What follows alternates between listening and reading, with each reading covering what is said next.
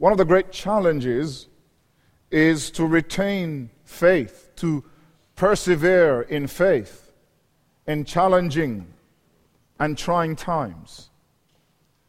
The recipients of this epistle, the epistle to the Hebrews, were undoubtedly facing challenging times. They were living in the capital of the Roman Empire, in Rome, and there stands for Christ and the exclusivity of Jesus Christ in a polytheistic world brought them unwarranted, at least in their minds, undue attention and even suffering. And many of these who had been targeted, singled out for their faith in Christ, were beginning to reconsider their commitment to Jesus, whether or not they should continue or they should return to the old ways of Judaism, which, as I mentioned last week, provided them with some protection. And so what the writer of Hebrew does, he pens this epistle, and he reminds these believers whom he had known, that our Lord Jesus Christ is better than whatever they would seek to find in Judaism. That he's better than angels in chapter 1. And here in chapter 3, in the first 6 verses of chapter 3, he says Jesus is better even than Moses. In verses 1 to 3 of chapter 6, he portrays Jesus as the example of faithfulness. A faithfulness that they too must imitate. And the question that is asked in the first 6 verses of chapter 3 is, Jesus is faithful, will you also be faithful? But in the second part of chapter 3, Hebrews chapter 3, verses 7 to 19, the writer moves from the positive example of faithfulness in verses 1 to 6. And now in verses 7 to 19, he gives them a negative example that they must not imitate. Here is Jesus, he says, the positive example of one who is faithful, and you must imitate him. But I want to show you, he says, an example of one that is unfaithful that you must not imitate. And the example of unfaithfulness that they ought not to imitate is, of course, the example of ancient Israel. In chapter 4, the writer, who it is clear is a pastor because of the language, the diction of the epistle, in which there are several exhortations given to the people. In chapter 4, he will go on then to announce the rest that God has promised for those who persevere in faith. But what I want us to consider is then the passage in verses 7 to 19 that presents this example, this negative example of Israel and their unfaithfulness that believers must not imitate. Broadly considered, this section, verses 7 to 19, falls into 2 parts. Verses 7 to 11 consist of a quotation from Psalm 95, verses 7 to 11. And then verses 12 to 19 is an application of that psalm that is quoted in verses 7 to 11. More specifically, this passage, that is verses 7 to 19, contains a warning against unbelief. Secondly, there is the rationale for the warning to avoid unbelief. And thirdly, we note the tragic consequence of unbelief. And so we're going to be looking then at these different ideas as we work through the passage. First of all, verses 7 to 13, the warning against unbelief. The writer, having portrayed Christ positively as the example that they ought to follow, presents to them Israel, an example that they ought not to follow. And he quotes, in presenting Israel as the example they ought not to follow, he quotes from Psalm 95. You see that in verse 7, therefore, as the Holy Spirit says, today, if you will hear his voice, do not harden your hearts as in the rebellion, in the day of trial in the wilderness, where your fathers tested me, tried me, and saw my works 40 years. Therefore I was angry with that generation, and I said, they always go astray in their heart, and they have not known my ways. So I swore in my wrath, they shall not enter my rest. The writer takes the psalm, Psalm 95. It was a well-known psalm. In fact, it is said that in every synagogue on the Sabbath day, this was a psalm that was recited. It was also recited in church congregations on Sundays or on the Lord's Day. And one of the reasons that this psalm was so important in worship was because the psalm divided into two parts. And the first part of the psalm, Psalm 95, deals with an exhortation, a call to worship. If you go to Psalm 95, you will see that, "Oh, come, let us sing to the Lord. Let us shout joyfully to the rock of our salvation. Let us come before his presence with thanksgiving. Let us shout joyfully to him with psalm. For the Lord is the great God and the great King above all gods. In his hands are the deep places of the earth. The heights of the hills are his also. The sea is his, for he made it, and his hands formed the dry land. Oh, come, let us worship and bow down. Let us kneel before the Lord our Maker. For he is our God, and we are the people of his pasture and the sheep of his hand." So that there is then in verses 1 to 7a of the psalm a call to worship. But the psalm deviates radically, because in verses 7b to verse 11, it then brings to them the warning of unfaithfulness. "Today, if you will hear his voice, do not harden your heart as in the rebellion." And so the psalm, Psalm 95, verses 7 to 11, warns about following Israel in their rebellion against God. And the psalmist, having warned them, provides material for the writer of the Hebrews to use. He draws upon this psalm. And by drawing upon this psalm, he suggests that there is a sense in which one may compare ancient Israel to the church. Because like ancient Israel, the church is a pilgrim people moving towards rest. Eternal rest. And the writer draws from Psalm 95 and he says, that psalmist spoke to his generation, warning them not to harden their hearts against God. And he says, you who are about to depart from the Lord, you are in danger of following Israel's example of departing from God. But when one looks at Psalm 95 and the call, "Today, if you hear his voice, do not harden your heart," as in the rebellion. What does the psalmist refer to as the rebellion? What is he talking about in Israel's history? It is true that Israel's history was a history of rebellion, that their entire sojourn with the Lord was characterized by godlessness, by unfaithfulness. But when he says, "Do not harden your heart as in the rebellion, as in the day of trial in the wilderness," the writer, the psalmist, is referring to a particular time in Israel's history. He's really referring to the time at Kadesh Barnea, a time that is described by Moses in Numbers 13 and 14. Prior to their arrival at Kadesh Barnea, Israel had come out of Egypt.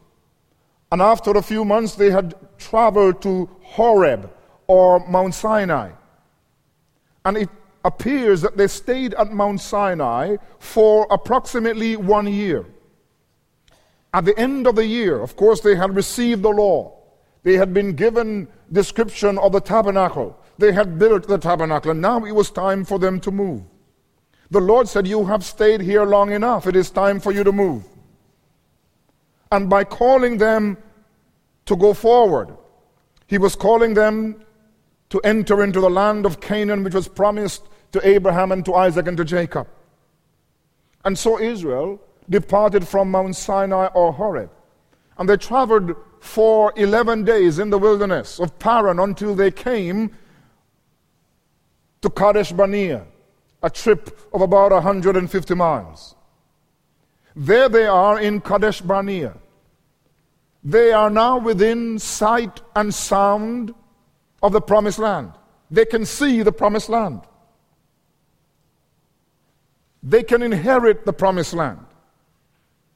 But before they rush into the promised land, Moses dispatches 12 spies to go and check out the land, to do a reconnaissance of the land, to see what is awaiting them in the land. And these 12 spies enter the land, and they go from north to south, from east to west. They surveyed the land for 40 days. And at the end of the 40 days, they return with a report. First of all, the report they gave began very encouragingly. They said, this land is a land that is flowing with milk and honey. It is an abundantly fruitful land. And in fact, they produced a bunch of grape that they had taken from the valley of Eshcol that 2 men had to carry. That's how abundantly blessed the land was. So they began with this positive report. The land is tremendous. We saw there great fruitfulness. But like most skeptics, there's always around the corner an if and a but lurking. And so they have this but. We got a problem, they said. And in fact, they listed 2 problems. First of all, they said, while we have been traveling the land for the last 40 days, we came across giants. Giants. We found the descendants of Anak, giants in the land. And secondly, these people in the land are well fortified. They have defenses around their cities, and we are not able to overcome them. So Joshua and Caleb, 2 of the spies, said, let's not be dismayed. The Lord has said that He will give us this land. Let's go in and inherit the land. But the people were dismayed by the evil report of the 10 spies. And they refused to enter. Today, if you hear His voice, do not harden your heart as in the rebellion. It is at this point that Israel rebelled against God. They refused to take the land. In fact, they complained against God, saying that God's intention to them was evil all along because He wanted to deliver them from Egypt to give them as a gift to the nations of the land for them to be destroyed. Moreover, they began to contemplate selecting new leaders to replace Moses and Aaron and Joshua and Caleb, new leaders to take them back to Egypt. Well, this is their rebellion. And even with the encouragement of Joshua and Caleb and Moses, they refused to enter the land. In fact, they threatened to stone their leaders. That's how upset they were. Now, the writer of Hebrews quotes Psalm 95, which points to this incident, this rebellion in the wilderness when Israel refused to enter the land. And he says, do not harden your heart in the rebellion. In verse 12, he comments on this text. And he says, beware, brethren, lest there be in any of you an evil heart of unbelief. It is important that when the writer of Hebrews looks back at Israel's rebellion in the wilderness, when they refused to enter the land, that the writer of Hebrews characterizes their rebellion as unbelief. Beware, brethren, lest there be in any of you an evil heart of unbelief in departing from the living God. I want you to note that apistia here, unbelief, occurs in verse 12. It doesn't occur in the Psalm 95, but it occurs in verse 12. And if you go down to verse 19, you will see that unbelief occurs again. So verse 12, beware, brethren, lest there be in any of you an evil heart of unbelief. In verse 19, So we see that they could not enter in because of unbelief. Thus, then, the primary failing of Israel, their major sin, the writer of Hebrews says, is apistia, unbelief. And why does he characterize Israel's rebellion, their refusal to go into the land, as unbelief? Well, it is because in Numbers chapter 14, in the same passage where they wanted to stone Moses and stone their leaders and said, we're not going to go into the land, the Lord speaks. And in part of his address, the Lord said to Moses, Numbers 14 verse 11, how long will these people reject me? And how long will they not believe in me? How long will they not believe in me with all the signs which I have performed among them? You see, Israel refused to believe in God. What it does not mean is that Israel denied the existence of God. Israel believed in the existence of God. But Israel refused to believe in the Word of God, refused to take God at His word, and refused to act upon the Word of God. It was therefore unbelief. And the writer says, beware, brethren, lest there be in any of you a heart, a disposition that is evil by nature, a heart of unbelief that leads to departure from God. This condition, this unbelief, he sees as essentially an act of apostasy. It is a departure from God. It is a decisive and a deliberate turning away from God. That Israel, though they were given miraculous signs, did not trust, did not commit. That's what faith is. They did not commit themselves to God and to His Word. They did not trust God's person. They did not trust God's promises. They did not trust God's providence. They were characterized by unbelief. And the writer speaks sharply. Beware, be on your guard, take note, brethren, lest there be in any of you an evil heart of unbelief. Because this unbelief is a departure from the living God. Not only does he exhort them then to check their hearts lest unbelief develops within them, but he also exhorts them to instruct and to encourage one another. And so, in verse 13, but exhort or encourage one another daily. So not only must they beware that they themselves do not depart from the Lord because of unbelief, but they must also encourage one another daily. While it is called today, in verse 13, lest any of you be hardened through the deceitfulness of sin. So the believers then have a twofold obligation. On one hand, they must keep careful watch over their own lives, lest they have within them an evil heart that disbelieves, a heart that will not trust God. But at the same time, they have the obligation of encouraging each other in the faith, to press on in the faith, lest any of them become hardened, develop spiritual sclerosis. And this spiritual sclerosis comes through the deceitfulness of sin. Sin itself is deceitful because it promises much and promises pleasure, but it leads ultimately to death. So we find then in verses 7 to 13 the warning against unbelief. But in verse 14, there is a rationale for avoiding unbelief.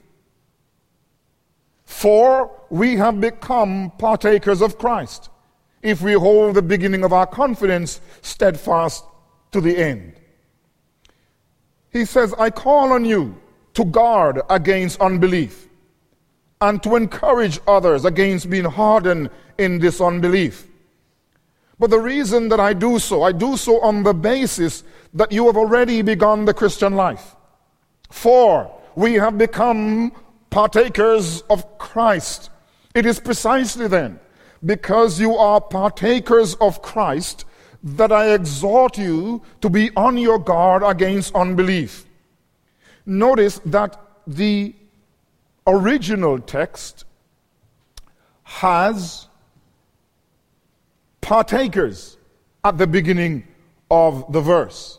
So, in other words, we could read, partakers of Christ you have become. The emphasis is that they are those who have a relationship with Christ, and he says, you have become partakers of Christ. Now, this language of becoming is in the perfect tense, and it refers to something that occurred in their past, something that is a present reality and will also be true in the future. So he says, partakers of Christ you have become. The term that is used, partakers, metachosis, describes then their relationship with God. To be partakers really mean to share. That's the basic meaning. To share with another person. To enter into partnership. So he's saying you have become partners with Christ. You have entered into a relationship with Christ. But the term itself, metachosis, not only refers to partnership, it also has the nuance of participation in. And I think that this is the major nuance that we ought to look at in this verse. He says, for we have become partakers. In other words, we have entered into, we are participating in Christ. Not only are they partners with Christ, but they participate in Christ. And I would suggest to you that verse 14, in calling them those who have become partakers of Christ, he's really using a synonymous expression for what the Apostle Paul calls as union with Christ. They have become partakers of Christ. They have entered into Christ. They are sharing in Christ as the body of Christ. They have been united to Christ by the Holy Spirit. And they are sharing in Christ through union with Christ. And not only do they share in Christ, but they share in the benefits of Christ. That all that Christ did on the cross becomes theirs because they are in him. So he says, I want you to be on your guard, lest you be hardened by unbelief and in unbelief, because you have become sharers in Christ. You are in him, and you are sharing in the benefits of Christ. The term partakers occurs a few places in the book of Hebrews. And when you look at these uses of the term partakers, it fleshes out what it means for them to be partakers of Christ, to share in Christ. First of all, to be a partaker in Christ, to be a one who shares in Christ, means that he or she partakes in the heavenly calling. So let's look at the term partakers is used in verse 1 of chapter 3. Here we see the term used in verse 14, first used in chapter 3, verse 1. Therefore, holy brethren, partakers of the heavenly calling, consider the apostle and high priest of our confession, Christ Jesus. Those who are partakers in Christ have partaken of the high calling. They have received that irresistible and powerful call from heaven that brings them into salvation. So to partake in Christ is to partake in the heavenly calling. It is being called to share in the joy of the Lord, in the inheritance in Christ, and to share ultimately in the glory and honor of Christ. But what else does it mean to be a partaker of Christ? Not only does it mean to partake of the heavenly calling, but to be a partaker of Christ means that they are partakers of the Holy Spirit. In one of the most trenchant warnings, this passage here, verses 7 to 19, is the second warning passage in Hebrews. The first is found in chapter 2, 1 and following. But this is the second warning passage. But there is another trenchant, severe warning passage that occurs in chapter 6. And in that passage, we note what the writer says. He says, For it is impossible for those who were once enlightened and have tasted the heavenly gift and have become partakers of the Holy Spirit, if these were to turn away to renew them to repentance. But you notice that in this warning he says that they have become partakers of the Holy Spirit. To be a partaker of Christ is to share in the heavenly calling. It is to be irrevocably changed, saved. It is to be given new life from heaven. But the one who shares in Christ, who's a partaker of Christ, partakes not only of the heavenly calling, but also of the Holy Spirit. In fact, the Apostle Paul would say that. He would make it clear to be in Christ is to be in the Spirit. For if anyone does not have the Spirit of Christ, he is none of his. So that anyone who is in Christ must also be in the Spirit. We must be indwelt by the Holy Spirit, because you cannot have Christ, you cannot be in Christ without being in the Spirit. You cannot be a partaker of Christ without being a partaker of the Holy Spirit. So there are two things we note then that partakers of Christ will possess. There will also be partakers of the heavenly calling, there will be partakers of the Holy Spirit. But we see another instance where the term partaker occurs. It occurs in chapter 12 and verses 7 to 8 here in Hebrews. And so the writer says, if you endure chastening, God deals with you as with sons. For what son is there whom a father does not chasten? But if you are without chastening, of which all have become partakers, then you are illegitimate and not sons. And what does the text mean? Well, it means that every child of God, everyone who belongs to God, must endure and must experience suffering, discipline. A discipline from God teaches us that we belong to Him. For the Lord indeed chastens every son and scourges every son He receives. And so to be in Christ is to be a partaker of discipline. Now that may not sound like good news to you. I know nobody goes around thinking, discipline is a good thing, I like it, please give me some more. I understand that. But I want to suggest to you that there is good news there, even in bad news. Discipline is painful, we don't want it. But if you are facing God's chastening, if you are facing God's discipline, while you are weeping, you can also be rejoicing, because there is something that you are being told, there is a message which has been given to you. As you partake in discipline, you are being told that you belong to God. That God will not allow us to run wild. Listen, I don't know about you, but I have a very hard head. And I suspect that many of us have hard heads. God has to teach us things many times before they sink in. And one of the ways that God grabs our attention is by discipline. Discipline. Causing suffering in our lives. But if you are in Christ, you will partake in Christ and you will partake in the discipline of God, because the discipline of God tells you that God cares enough to do something about the way you live. That He will pull you up short, that He will arrest you, that He will grab hold of your attention, lest you be lost. Now the writer of Hebrews says that these believers, they are partakers of Christ. The rationale why they should be on guard against unbelief is that they have already now shared in Christ. And they're sharing in the heavenly calling, sharing in the Spirit, and they're sharing in the discipline that God gives to His children. But chapter 3, verse 14 has a conditional clause.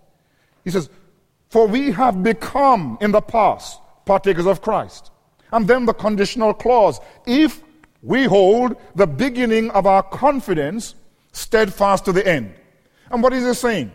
He's saying that we can have the assurance that we are partaking in Christ, but the assurance that we have rests on our continuance and persevering, he says, in our confidence steadfast to the end. Now, let's note that verse 14 parallels what we find in verse 6 of the same chapter. Because there in verse 6, it says, "But Christ as son over his own house, whose house we are, if we hold fast the confidence and the rejoicing of the hope firm to the end." So he says, in verse 3, he says, we are God's family if we hold fast our confidence and our rejoicing to the end, this hope we have to the end. Now he says, we have become partakers. We have become sharers in Christ. And the proof that we are sharing in Christ, the proof that we are joined to Christ, the proof that we are Christians, the proof that we have a relationship with God is that we continue to hold fast to our confidence. And our confidence means our initial professional faith. That we are holding fast to our initial stance and holding fast to the end. What this conditional clause does in verse 14, it tells us that persevering in faith to the end is proof positive, the evidence that we share in Christ, that we are genuine Christians. One cannot claim to be in Christ unless he or she perseveres in faith. You see, the true biblical faith is always persevering faith. So we've looked at two things. We've looked at the warning against unbelief. We've looked at the rationale for the warning against unbelief, that is, they are partakers of Christ, and they must therefore exhibit perseverance if they are partakers of Christ. But in verses 15 to 19, we have the sober note, a rather sober note. We see now the tragic consequence of unbelief. The writer will from this point on draw a final lesson about the unbelief of the wilderness generation. And so he returns to Psalm 95. Already we've seen Psalm 95 quoted in verses 7 to 11. But now in verse 15, he returns to verse 7 of Psalm 95. While it is said, "Today, if you will hear his voice, do not harden your heart as in the rebellion." So again, he impresses on them the need to persevere, not to harden their heart in rebellion, not to harden their heart in unbelief. To press home the seriousness of Israel's unbelief, he will ask three short rhetorical questions. He asks, based on Psalm 95, first, who rebelled? And he will answer each question that he asks. But he asks first, who rebelled? And so he says in verse 16, "For who, having heard, rebelled? Indeed, was it not all who came out of Egypt, led by Moses?" That's the first question. Who rebelled? Well, the second question, found in verse 17, "Now with whom was he angry for 40 years? Was it not with those who sinned, whose corpses fell in the wilderness?" And the third question, "To whom did he swear that they would not enter his rest, but to those who did not obey?" So in verses 16 to 18, the pastor, the writer, draws their attention to the people who hardened their hearts. And these three questions are posed. Who rebelled? With whom was God angry? And to whom did he swear they would not enter into rest? And on each occasion, the answer overwhelmingly must be Israel. For these were the people of God who experienced the miraculous power of God. They saw God at work in the deliverance from Egypt when the Red Sea parted. They saw God bring water out of the rock. They saw God provide for them manna from heaven. They saw great miracles of God. And nevertheless, these very people were the ones who did not believe, who rebelled. These were the ones who sinned against God, and these were the ones who did not enter into God's rest. Why does he keep asking the question, who did this? Who rebelled? To whom did God swear? It is precisely because he wants to draw attention that Israel was a privileged and blessed community. It was to people whom God had manifested himself and made himself known in the law. These were the most blessed people on earth, but they rebelled. You see, the possession of great privileges do not by themselves immunize us from sinning against God. Verse 19 comes to the heart of the issue. Because what it shows is the consequence of Israel's unbelief and rebellion against God. This rebellion led to exclusion from rest in the promised land. And so he says, so we see that they could not enter in because of unbelief. Chapter 3:19. Now, note that the text does not say that they did not enter in because of unbelief, but rather they could not. In fact, the term there is able. They were not able to enter in because of unbelief. Well, what is he saying? Well, he's bringing us back to the passage in Numbers 14. Well, what occurred after the Lord came to Moses and was angry with that generation? In fact, the Lord threatened that Israel would not enter the land in Numbers 14, and in fact that they would wander in the wilderness for 40 years.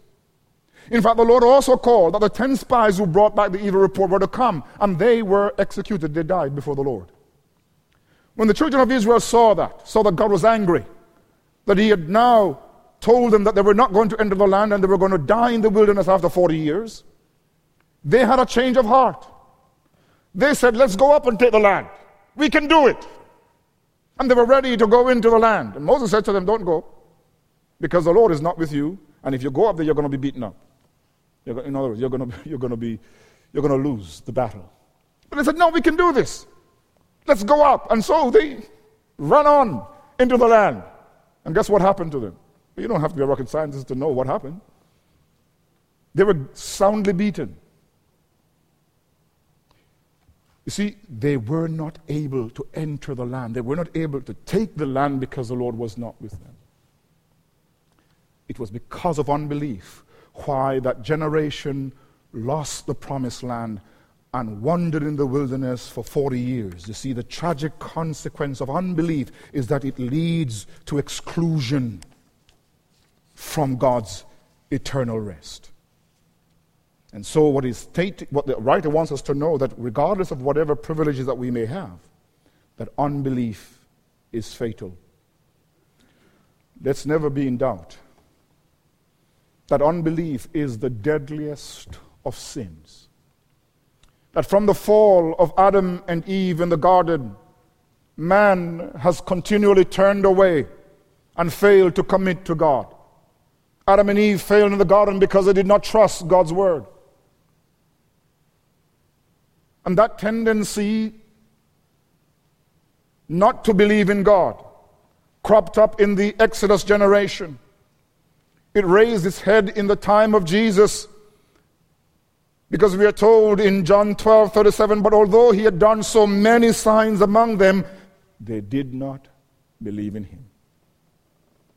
And unbelief has dogged our path from creation even to this present time. But it seems that at no other point have we been steeped in unbelief as we are today.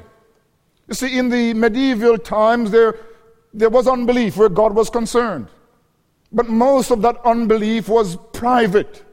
But now, in our present context, we pride ourselves in unbelief. We see rejection of God as an inalienable right and a mark of intellectual progress and maturity. And while this is concerning and lamentable, the unbelief that now engulfs our world and engulfs Western society, what is even more shocking is that unbelief is found even in the pews. In fact, it is found in the pulpits. It is found in our seminaries. Barna Research Group conducts research in the U.S. regarding Christians and the health of Christians in the U.S. And if you read the statistics, you will find that a significant number of professing Christians will deny some of the basic tenets of the Christian faith in the U.S. And I would think that that would not be very different from what we have here. You see, unbelief is not just in the world, it is also in the church. But we ought not to be mistaken that unbelief is not primarily an intellectual but a spiritual issue. fundamentally at heart. It is a matter of the heart. Someone once asked Bertrand Russell, the British philosopher, atheist, skeptic, who wrote the book Why I Am Not a Christian. Somebody asked him, what happens if you died and came face to face to God, and God were to ask you, why did you not believe in me? Russell said, I will say to God, sir, you did not give me enough evidence. Of course, his answer begs the question, what would he have accepted as sufficient evidence? Let's be clear that unbelief is not the lack of evidence, but rather, unbelief is the rejection of evidence. You know, Israel did not lack evidence. They did not lack any evidence regarding the power of God. Can you imagine this generation walked through the Red Sea? They had on both sides of them a bank of water. They saw when they left the Red Sea, the water came back and drowned the Egyptian. What more evidence did they need that God was able to clear the way for them into the land? He cleared the way through the Red Sea. He led them through the wilderness. He carried them with a pillar of cloud by day and a pillar of fire by night. They saw God's mighty power coming down on Mount Sinai in thunder and lightning and smoke. But you see, unbelief is not a lack of evidence, it is despite the evidence. For unbelief stems from an evil heart that is resilient to the most potent evidence. It comes from a heart that is biased and corrupt, a heart in revolt against God, a heart that says, I will never bow. Jesus says, you will not come to me that you may have life. You see, unbelief is a vote of no confidence in God. It is a rejection of the person of God and the promises of God and the providence of God. It is a refusal to accept the testimony of God regarding Christ, who was manifested in the flesh, who is a Savior who atoned for our sins. You need to know that unbelief is a spiritual condition. It is spiritual sclerosis. It is resilient to the most potent evidence. And you also need to know that unbelief is not inconsequential because it shuts people out of heaven. Unbelief kept Israel out of the land, and unbelief will keep many out of heaven. So what must we do? Well, we must hear the voice of God. We must hear the call of the Spirit that says, today, if you will hear His voice, do not harden your heart as in the rebellion. We ought to hear the Spirit speaking to us. That each day is a fresh opportunity for us to trust God. Today, we must hear God calling us to come to Christ, and we must believe in Him. We must hear the voice of God saying, repent and turn and seek the Lord. We must hear today the call of God that says you must press on in your faith. You must not give up. You must not look behind. You must not turn aside, but you must continue to hold to your faith. Today, you hear the voice of God saying you must take the word of God and the bare word of God and trust the word of God. And even when circumstances seem to be opposed to what the promises of God are, you are to cling to the promises of God regardless of circumstances. There were giants in the land, and there were fortified cities, but what Israel had, they had the sovereign God of heaven and earth. And the God that you have with you is the one who made the heavens and the earth and all that is in it. And so you must trust His very word. You must be like Abraham, who the older he became, the greater his faith. That even when the promises were not being fulfilled, that Abraham kept on believing and did not waver at the promise of God through unbelief, but was strengthened in faith, giving glory to God.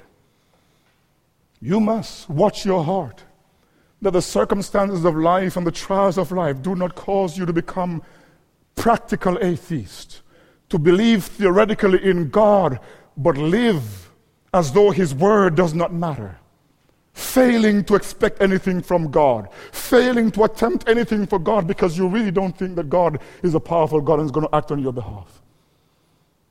We must not be theoretical atheists, but nor are we to be practical atheists. You must know then that you are to hear the voice of the Spirit calling you today to trust, today to press on with your faith in Christ. Know that this is a continual obligation to keep a watch over our hearts, that we do not turn away from the Lord. But this call to press on in faith is not only a continual obligation, it is a corporate obligation. The reason we assemble together as a church, it is because we can only persevere together. Let's be very clear. There are no Lone Ranger Christians. There are Lone Rangers and there are Christians, but there are no Lone Ranger Christians. You and I cannot make this by ourselves. We are called to exhort one another daily, lest we be hardened by the deceitfulness of sin. The reason we do not forsake the assembling of ourselves together is that we need one another. We may think that we can do this on our own, but let's be very clear that God saved us and placed us in the church because the church is there to encourage us in the progress of faith. We need other Christians for our development, for our continuance in the faith. And so he says we are to exhort one another daily. And if we are to exhort one another daily, we must first of all be in communion and fellowship with one another. Let's be clear. The Church of Jesus Christ is not an added extra. It is not superfluous. It is essential for our progress in faith. And look, the less you fellowship, and the more you withhold yourself from the fellowship of God's people, the less you will grow. You cannot make progress in the faith unless you're doing it as part of the body of Christ. It means if you are saved, you must be baptized, and if you are baptized, you must be a member of a church, and if you're a member of a church, you must be involved in the regular worship and service of that work, because you cannot progress in the life. Christianity is a corporate.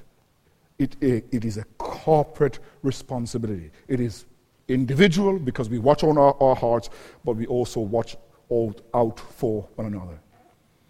But let me say this, as we press on the faith, recognizing that unbelief is deadly, and as we hear the voice of the Spirit today to live out this life in faith, in God, in His person, in His promises, and in His providence, we must live this faith in the conviction of who we are. We are partakers of Christ.